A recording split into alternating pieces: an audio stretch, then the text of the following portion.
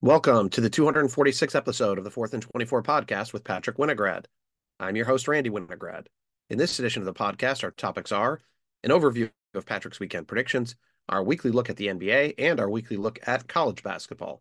So let's jump right in with a look back at Patrick's weekend predictions, which are posted every Thursday on our website, 4thand24.com. And we will start in the NBA, where Patrick went 1-3 with his weekend predictions. In college basketball, Patrick went 2-2 with his weekend predictions. Therefore, Patrick went 3-5 this week with a light week of predictions, as we talked about before. That brings him to a 997 and 637 overall record, which is a 61% winning percentage. Patrick, your thoughts on your weekend predictions? I think I need to bring back tennis predictions. No, I might actually. There's a good chance because I have been watching the other intermediate tournaments when I've had the time, although they are still at some odd times, and you know those events progress pretty quickly. But look, in the NBA, I had one close game that I really just couldn't have gone. I couldn't have picked the Magic to beat the Timberwolves. It was honestly a bad week in terms of games overall. So it was a lot of teams that are much better than the team they were playing against, and then a lot of individual circumstances kind of altered those games. When I'm talking about that, I'm talking about the Magic beating the Timberwolves. Like I said, they beat them 108 to 106. Credit to the Magic for getting that win, but I definitely was never going to pick them to beat the Timberwolves on the road. So that was a loss for me. The Kings beat the Pacers 133 to 122. The Kings were on a big winning streak before they ran into the Cavs, which I'll talk about later. But um, mostly that was an emotional hedge pick. I'm not going to lie. I knew I'd be happy if they won that game because it's a big game for them to win. So I picked against them because they were also on the road against a pretty good team. So I thought that those two teams were evenly matched. I thought the Pacers would be able to win that one potentially. And I picked against the Kings because I'm happy if they win and I'm happy if they lose. But then the Lakers beat the Knicks 113-105. Now that one's just I'm that's not my fault. The only good player on the Knicks who played in that game was Jalen Brunson. They were down Julius Randle, they were down OG Anunoby, they were down Mitchell Robinson. It wasn't the real Knicks. It's not the Knicks team that won 14 out of 15 or whatever it was at some point in January. It's just not the same team. It's not really fair. But look, I definitely wouldn't have picked the Lakers. I don't think they would have won that game if those guys were playing. So not too upset about that loss. Not too upset about two of my losses. And then finally, the Bucks beat the Mavericks 129-117, which I did predict correctly. It's the first win the Bucks got with Doc Rivers as the coach, though, which is worth mentioning. In terms of college basketball, really thought I could have gone 4-0. I had a feeling that in the top 10 matchups, two of the road teams were going to win because the higher ranked team was on the road in all of the games, except for North Carolina and Duke. So I had a feeling I knew North Carolina out of all those games, I was the most set about picking that one. I knew immediately I was picking North Carolina. I probably would have even picked them if it was on the road, honestly. But for Houston and Kansas, Kansas hadn't lost at home in a while, but which they tend to do. But they had gotten close to losing at Cincy, before against Cincy earlier in the season. And that team is not necessarily a world beater type of a team, not a top 25 team or anything like that. So if they can lose to teams like that at home or get close to it, I didn't see the reason why Houston couldn't at least put up an effort and maybe make that game close.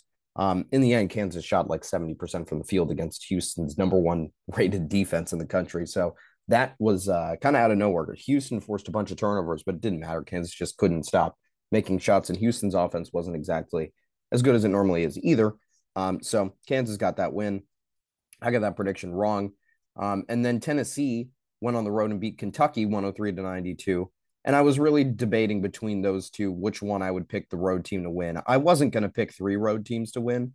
So I wasn't going to pick Houston and Tennessee, but I was going to at least pick one of Houston or Tennessee. And I picked wrong. I did. I picked out of those two, just one of them going to win. And I picked Kentucky to be the home team to win and Houston to be the road team to win. And it got flipped. Kentucky obviously lost at home. Kansas won at home. So could have ended up 4-0, but didn't. And the last game of the week was number 2 Purdue against number 6 Wisconsin. That one I was strong about, which is why I felt that I could only pick two road teams because just felt like too much for four top 10 matchups to have three road teams winning, regardless of the separation between the teams. And I had already picked Purdue, and I was pretty locked into that pick. I wasn't going to flip to Wisconsin at any point, and they ended up winning that game. But next week, not going to sugarcoat it. It should be an easier week of predictions. There just aren't four top 10 matchups, and it makes it a lot easier, frankly. So these teams are very evenly matched. A lot of these teams are rematching those games on the last games of the season. So it'll be interesting to see what happens in those matchups. They'll probably play each other in conference tournaments too, maybe in the conference finals. All these teams easily going to be tournament teams, easily top 3 or 4 seeds at worst. Maybe Duke could fall off that line, but all the other and Kentucky actually. But other than Duke and Kentucky, these are all top 4 seeds, very, very quality teams that we'll be seeing factor in heavily to the whole race of March Madness. Okay, well, Patrick's predictions for next weekend will be posted on our website as always on Thursday. That's at 4th24.com. Let's now continue with our basketball focused podcast with a look at the NBA, starting with the most impressive teams of the last week. Well, number one, it's really a 1A and a 1B this week, but my 1A was the Clippers. They beat Atlanta, Miami, Detroit, and Washington. Not the hardest schedule, but neither was the second place team that we'll talk about. The Clippers are 9-1 in their last 10 games. Their only loss in the last 10 games was against the Cavaliers, who again we'll talk about in a second. But overall, LA has been on a tear for a while now, and they've moved moved into a tie with Denver for third place in the West, only a half game back of the Thunder and Timberwolves for first place. And the way they've been playing, they're 25-5 in their last 30 games. So it feels like they're going to take over that first seed in not too long, frankly. I don't think it's going to take them that much time to climb the standings a little bit more. They have the talent, obviously. Now those guys have been healthy all season long. They made their trades. They got James Harden, as we all know. So it feels like everything is in place for that team to keep moving up the standings if they can just play at their expectations or a little bit above. And some of those other teams in the West, frankly, I know that they're great teams, the Thunder and the Timberwolves, but they're young, and we don't know how they're going to handle playing down the stretch. So I do think that the Timberwolves aren't exactly young, but they're younger than the Clippers are. But the Clippers are going to move up pretty easily. And speaking of moving up, I'll move on now to the Cavs, who went 4-0 this week also. They beat Sacramento, San Antonio, Detroit, and Memphis. Okay, 3 of those are the worst teams in the league easily, or some of the worst teams in the league. But Sacramento, that was a good win for the Cavs. They frankly demolished Sacramento, even though that was probably supposed to be a somewhat close game. But look, the Cavs have won 14 of their last 15 heading into the break, and they're now up to the 2 seed in the East. They have broken the bond of the big 3 in the East that had controlled the standings. They're tied with the Bucks for second, 4 games back of the Celtics, I believe, maybe 5. And Donovan Mitchell, he's averaging 28, 6, and 5, and Cavs have made huge moves in the standings, like I said, as a result of that. He's made moves in MVP odds. A lot of people think he can be kind of a dark horse contender for that. If they can claim the 1 seed and he can continue his play, maybe get his average up to 30 points per game, which is crazy that's what you need now. But look, you need to score a lot to be MVP at this point. But it's still been a really impressive season for Cleveland, regardless, after a relatively early exit in the playoffs last year. And we'll see what they do when they get into the playoffs this year, because there's no way they're going to miss it with how much of a cushion they built up. And really, I guess technically they could maybe fall back into the play, and there's only like 6 games of separation between them and some of those teams. And some of those teams are pretty good as well if you look at the Heat. But at the same time, they have a pretty good cushion. I don't even think they're falling into the play-in bracket. I think that's a long shot. There's no way they're falling all the way out of the play-in bracket, though. So they will be there in April regardless, playing important games that will determine the playoff bracket. And then you have the Magic, speaking of the play-in bracket. They beat Detroit, Minnesota, and San Antonio. They're trying to catch Indy in the standings, and they did a good job this week by claiming the tough win on the road against Minnesota, as we mentioned in my predictions, while also taking care of business against the Pistons and the Spurs. They are only 5-5 in their last 10 games, but if they can carry the momentum that they had this week into the All-Star break, it could be a big boost for them for the rest of the season. I think it's something that they need because, well, like I said, they are on the verge of play-in bracket versus regular playoff bracket. They're right on that 7 spot. Not too far behind Indy at all. I think only a half a game or a game. But at the same time, you got to keep winning games, and you have to make sure that you don't end up in that spot, because you don't want your season coming down to one or two games. That's just not the way that you would hope everything happens after you've played an entire season of 82 games. And then finally, we have the Thunder. They went 3-0. They beat Toronto, Charlotte, and Denver. They are 8-2 in their last 10 games. I keep saying I think the Clippers are going to catch the Thunder or the Timberwolves or both for the number one seed. But the fact of the matter is the Thunder and the Timberwolves have done a great job of just keep winning. They just keep winning. They keep fending off both the Clippers and Denver, frankly, from taking over those spots. And the Thunder did that again this week. A lot of people think that they still need to kind of pass the eye test because they don't have experience as a team, especially as a playoff team. Um, I tend to believe they're a lot better than people will give them credit for just because they're not very experienced. The win over Denver, I think, was a good showing for that team. And, maybe starts to sway a few people into their opinion. I mean, again, I won't call them in the favorites in the West or go too far with that statement. But at the same time, I do think there's a little bit of a lack of respect just because people are thinking of them as an entirely young team that just can't win because they have, you know, a coach who would be a first time playoff coach, players who would be first times in the playoffs, a lot of rookies playing minutes, a lot of second year players playing minutes. But I really think that it's not going to matter once you get to the playoffs. I think that Shai Gilgeous-Alexander, who actually has experienced playoffs multiple times, he's the one who's carrying this team anyway. I think he'll be able to shoulder the burden of the pressure of the playoffs. And I think that the Thunder also have a pretty unique home court advantage, as we used to see in the Kevin Durant days. That building can get really loud. And I think that will show out again once they're hosting at least a playoff series by the end of the year. All right. Well, let's move to the flip side of the coin to the least impressive teams of the last week in the NBA. Well, the Pacers lost to a bunch of good teams. They lost to Sacramento, the Knicks, and Boston. They beat Charlotte, but look, they went 1-3. They might have run into a buzzsaw of a schedule this week, but they still need to start winning a game or two against some of those good to great teams if they want to avoid the play-in bracket. Currently, they're only a half game ahead of the Magic, but that cushion, again, just it's not really enough because you never know when a minor injury could derail a few weeks. They already had this with Tyrese Halliburton earlier in the season. They also just haven't looked like the in-season tournament version of themselves since that tournament ended, and that's starting to get a little bit worrying because that version of that team was really the only time they looked like a serious contender, and they have had some rough stretches since that time. I just don't. If they can't get to that level consistently, look, the in-season tournament was what 5 games of a group stage that were dispersed over a few weeks, and then 2 or 3 actual games, like a quarterfinal, a semifinal, and a final. They went 2-1 in the quarterfinal, semifinal. Yeah, they were undefeated in the group stage, but I'm looking at that and I'm saying, okay, they won a few games on a weekend. That's amazing. But at the same time, good for them. But what are you going to do in the playoffs when it's a best of 7 series playing the same team over and over and over again? They beat the Bucks in that tournament, but if the Bucks got another opportunity to play them, and especially if it was at home also, are they going to make the adjustments that the Bucks are going to make as a more experienced team and as a more playoff ready team? And the Pacers not being able to stack together regular season wins is going to mean that they're going to have a tougher road to getting to the NBA Finals, which I don't think is very likely for them at this point. But they're making it way harder on themselves than they need to. They need to start picking up wins to make sure they don't fall into the play-in bracket. And speaking of the play-in bracket, if the Sixers keep playing like they are right now without Joel Embiid, that's where they're headed. Also, they're 1-3 last week. They only beat Utah. They lost to Dallas, Brooklyn, and Golden State. I've said it like 1,000 times. I probably sound like a broken record, but they need to figure out how to play without Joel Embiid.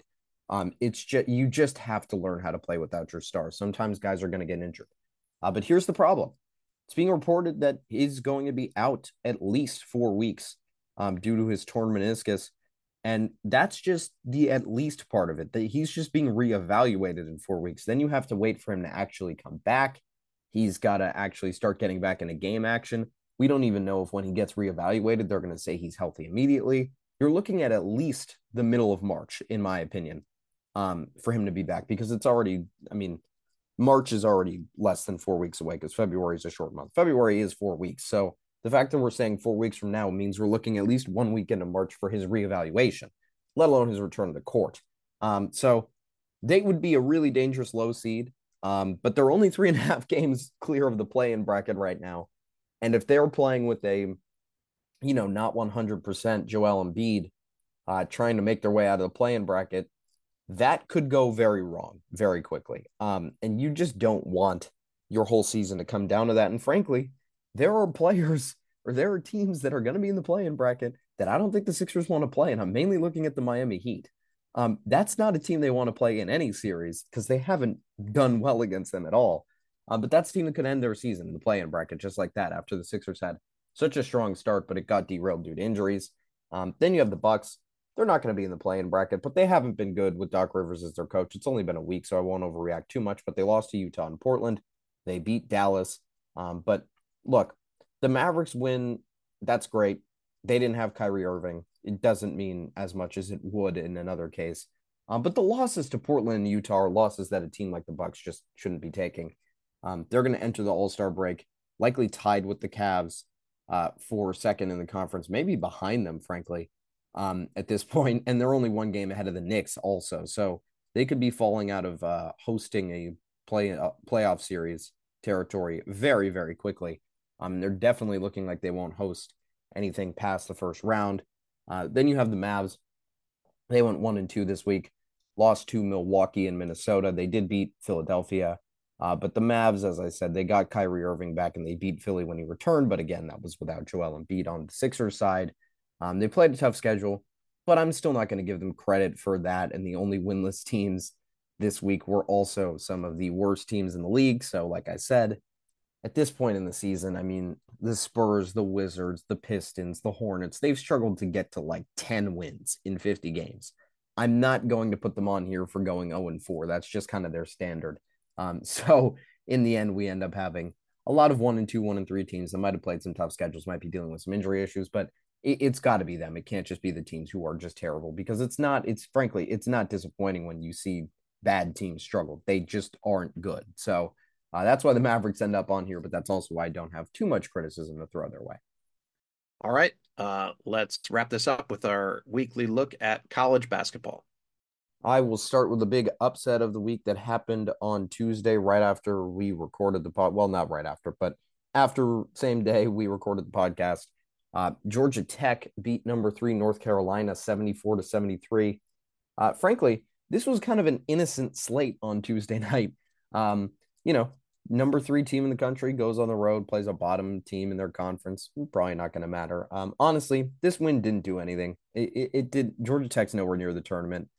It's ironic because they have 5 quad 1 wins, and there are so many teams on the bubble that would die to have as many quad 1 opportunities and as many wins as Georgia Tech does.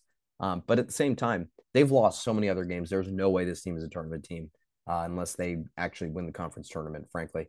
But North Carolina, on the other hand, doesn't really knock them out of the 1 seed. I'm going to start incorporating more bracket talk as we get to pretty much a month left until the bracket, at least a month left until conference tournaments start. And also, because we don't have as many topics, I can go into a little more depth in all these games. But also, same day, South Carolina beat number 5 Tennessee 63-59.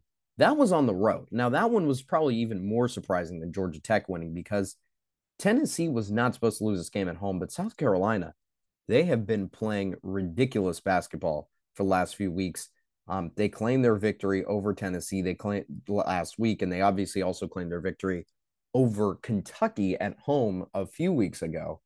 And now you're looking at a team that has beaten both the top 2 teams in the SEC, and their only loss really in the last month and a half was against Georgia at home. But this weekend, they went to Georgia and beat them by 10 in their building. So South Carolina doesn't have really a hole in their resume. And all of a sudden, you had a team that was a bubble team because they play a weak schedule and hadn't played anybody about a week and a half ago. They were probably in my last 4 buys at, a 10 seed, high 10 seed, something like that. Now they're up to like the 6 or the 5 seed line, depending on who you ask, because they just have so many good wins. They got 2 big wins in the span of a week. Even that win at Georgia, I think, might even end up as a quad 1 win by the end of the year. It's at least a quad 2 win because it was on the road. But look, that's just their resume has kind of just skyrocketed out of nowhere. And they also only have 4 losses on the year. And now that they've claimed some high profile victories, people are really starting to pay attention to them. They play Ole Miss tonight. So that's another opportunity for them to claim another good win. Then number 9 Marquette beat Villanova 85-80 as Villanova continues to slide out of the bracket. Number 25, TCU beat number 15 Texas Tech 85-78. A good win for TCU at home, although they would later in the week lose at home, which I will get to eventually. Number 2 Purdue beat Northwestern 105-96 in overtime. Northwestern has been the team that has played Purdue the best over the last 2 or 3 years. This doesn't, good losses don't actually do that much for you in the bracket. I think technically by the eye test, maybe a few committee members kind of turned their head and thought, wow, this team isn't just good at home. They can actually put up some wins on the road too, although we saw that was wrong because they then lost to Minnesota later in the week. But look, the tournament committee, that might have passed the eye test for some of them. But other than that, it didn't really do anything for either of these teams' resumes as Purdue just tries to claim the number 1 overall seed by stacking up quad 1 wins.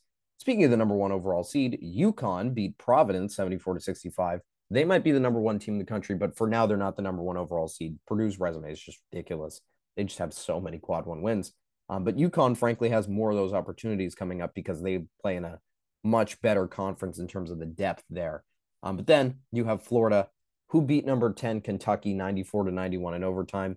Apparently not as hard to beat Kentucky as we once thought. They continue to fall in the rankings with this loss. Number 18 Baylor beat UCF 77-69. That was a big, big win for Baylor. They went on the road to do this. A lot of teams have struggled at UCF.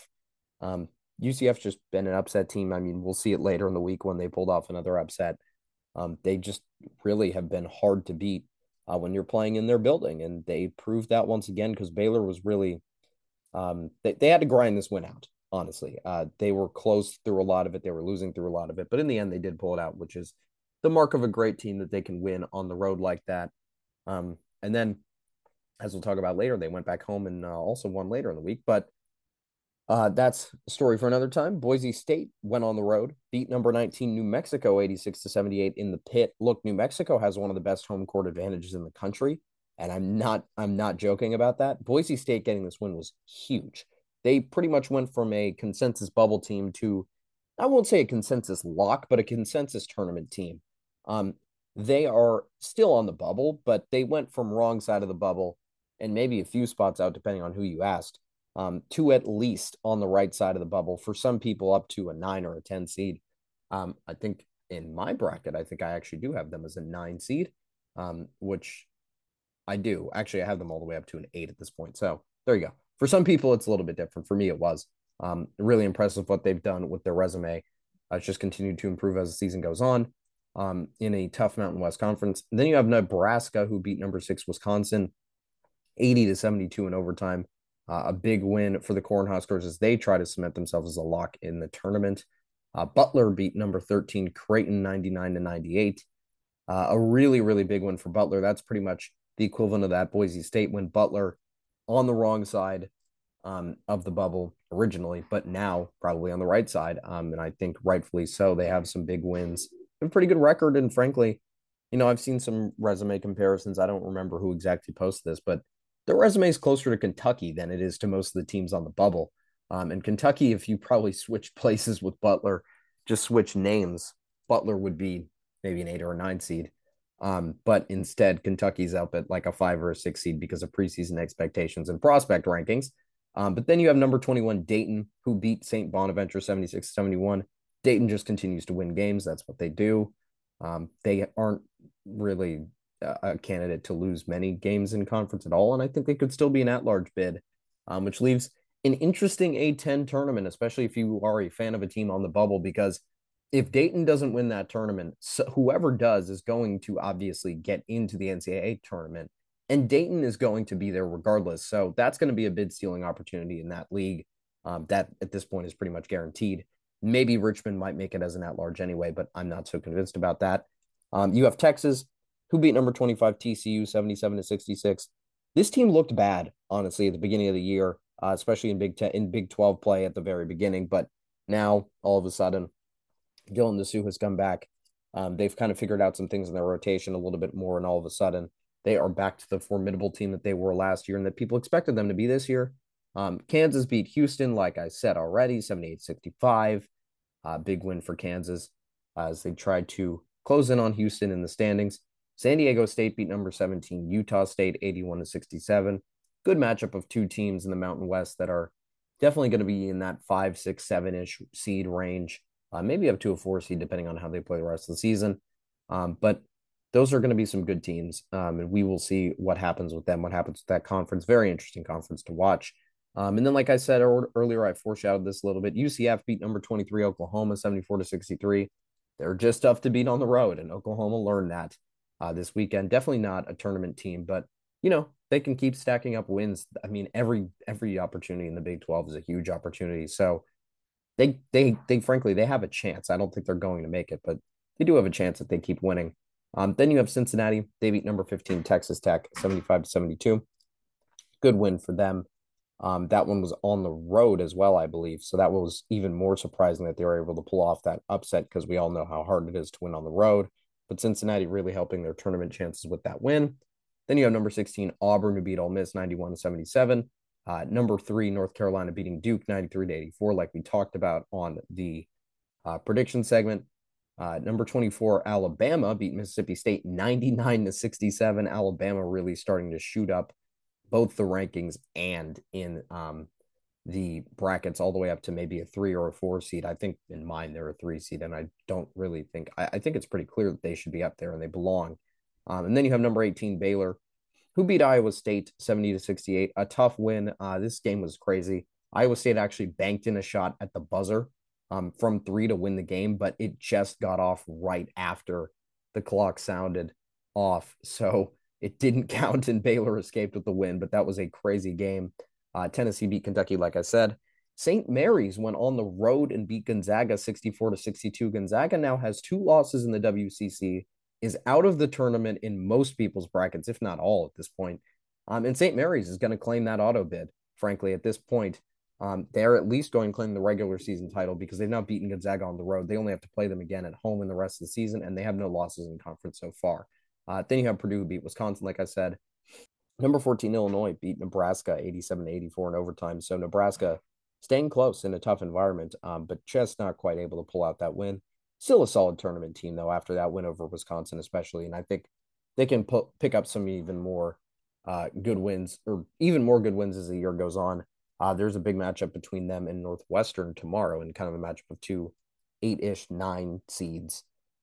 Winner of that going to get a big boost from the tournament committee, regardless, especially if Nebraska wins on the road. But then you have number 11 Arizona. They beat Stanford 82-71. They kind of struggled through this game more than they should, but you know what? A win is a win. They gave up 45 points in the first half and then gave up like 20 points until the final minute of the second half. So they made the adjustments they needed to at halftime, and they ended up with a win. And then last night, Kansas, after getting the big boost in the poll for beating Houston, they lost once again, this time to Kansas State on the road, 75-70 in overtime. Great game to watch. Tyler Perry came up clutch for Kansas State, the North Texas transfer. And Kansas, again, just suffering way more conference losses than they normally do. They haven't lost at home in conference, but they've lost pretty much every time they've gone on the road. They lost to West Virginia on the road. They now have this Kansas State loss on the road. They need to win some road games if they're going to win the conference. And for now, even after that Houston win, they closed within, I think, 1 or 2 games of that lead. But now they're falling back even more, and they're behind even more teams. So we'll see if they're able to battle back and get to where they normally are, which is winning that conference as they've done so many times in the regular season and in the tournament in the Bill Self era. But for now, they are not in first place. And Kansas State claims a good win that will help their tournament resume because they are definitely on the wrong side of the bubble as it stands right now. Okay, that wraps this basketball-centric edition of the 4th and 24 podcast. Please be sure to check out our next podcast, which will be on Tuesday, February 13th, where we will once again look back at Patrick's weekend predictions, take a look back at the Super Bowl, have another look at NBA action, and review the week in college basketball. In the meantime, please be sure to check out Patrick's additional content, including his NCAA basketball tournament bracket that will be posted tomorrow, and his picks for next weekend's games that will be posted, as always, on Thursday. All of that content on our website, 4thand24.com. That's the number 4, THAND, the number 24.com. Thank you for listening.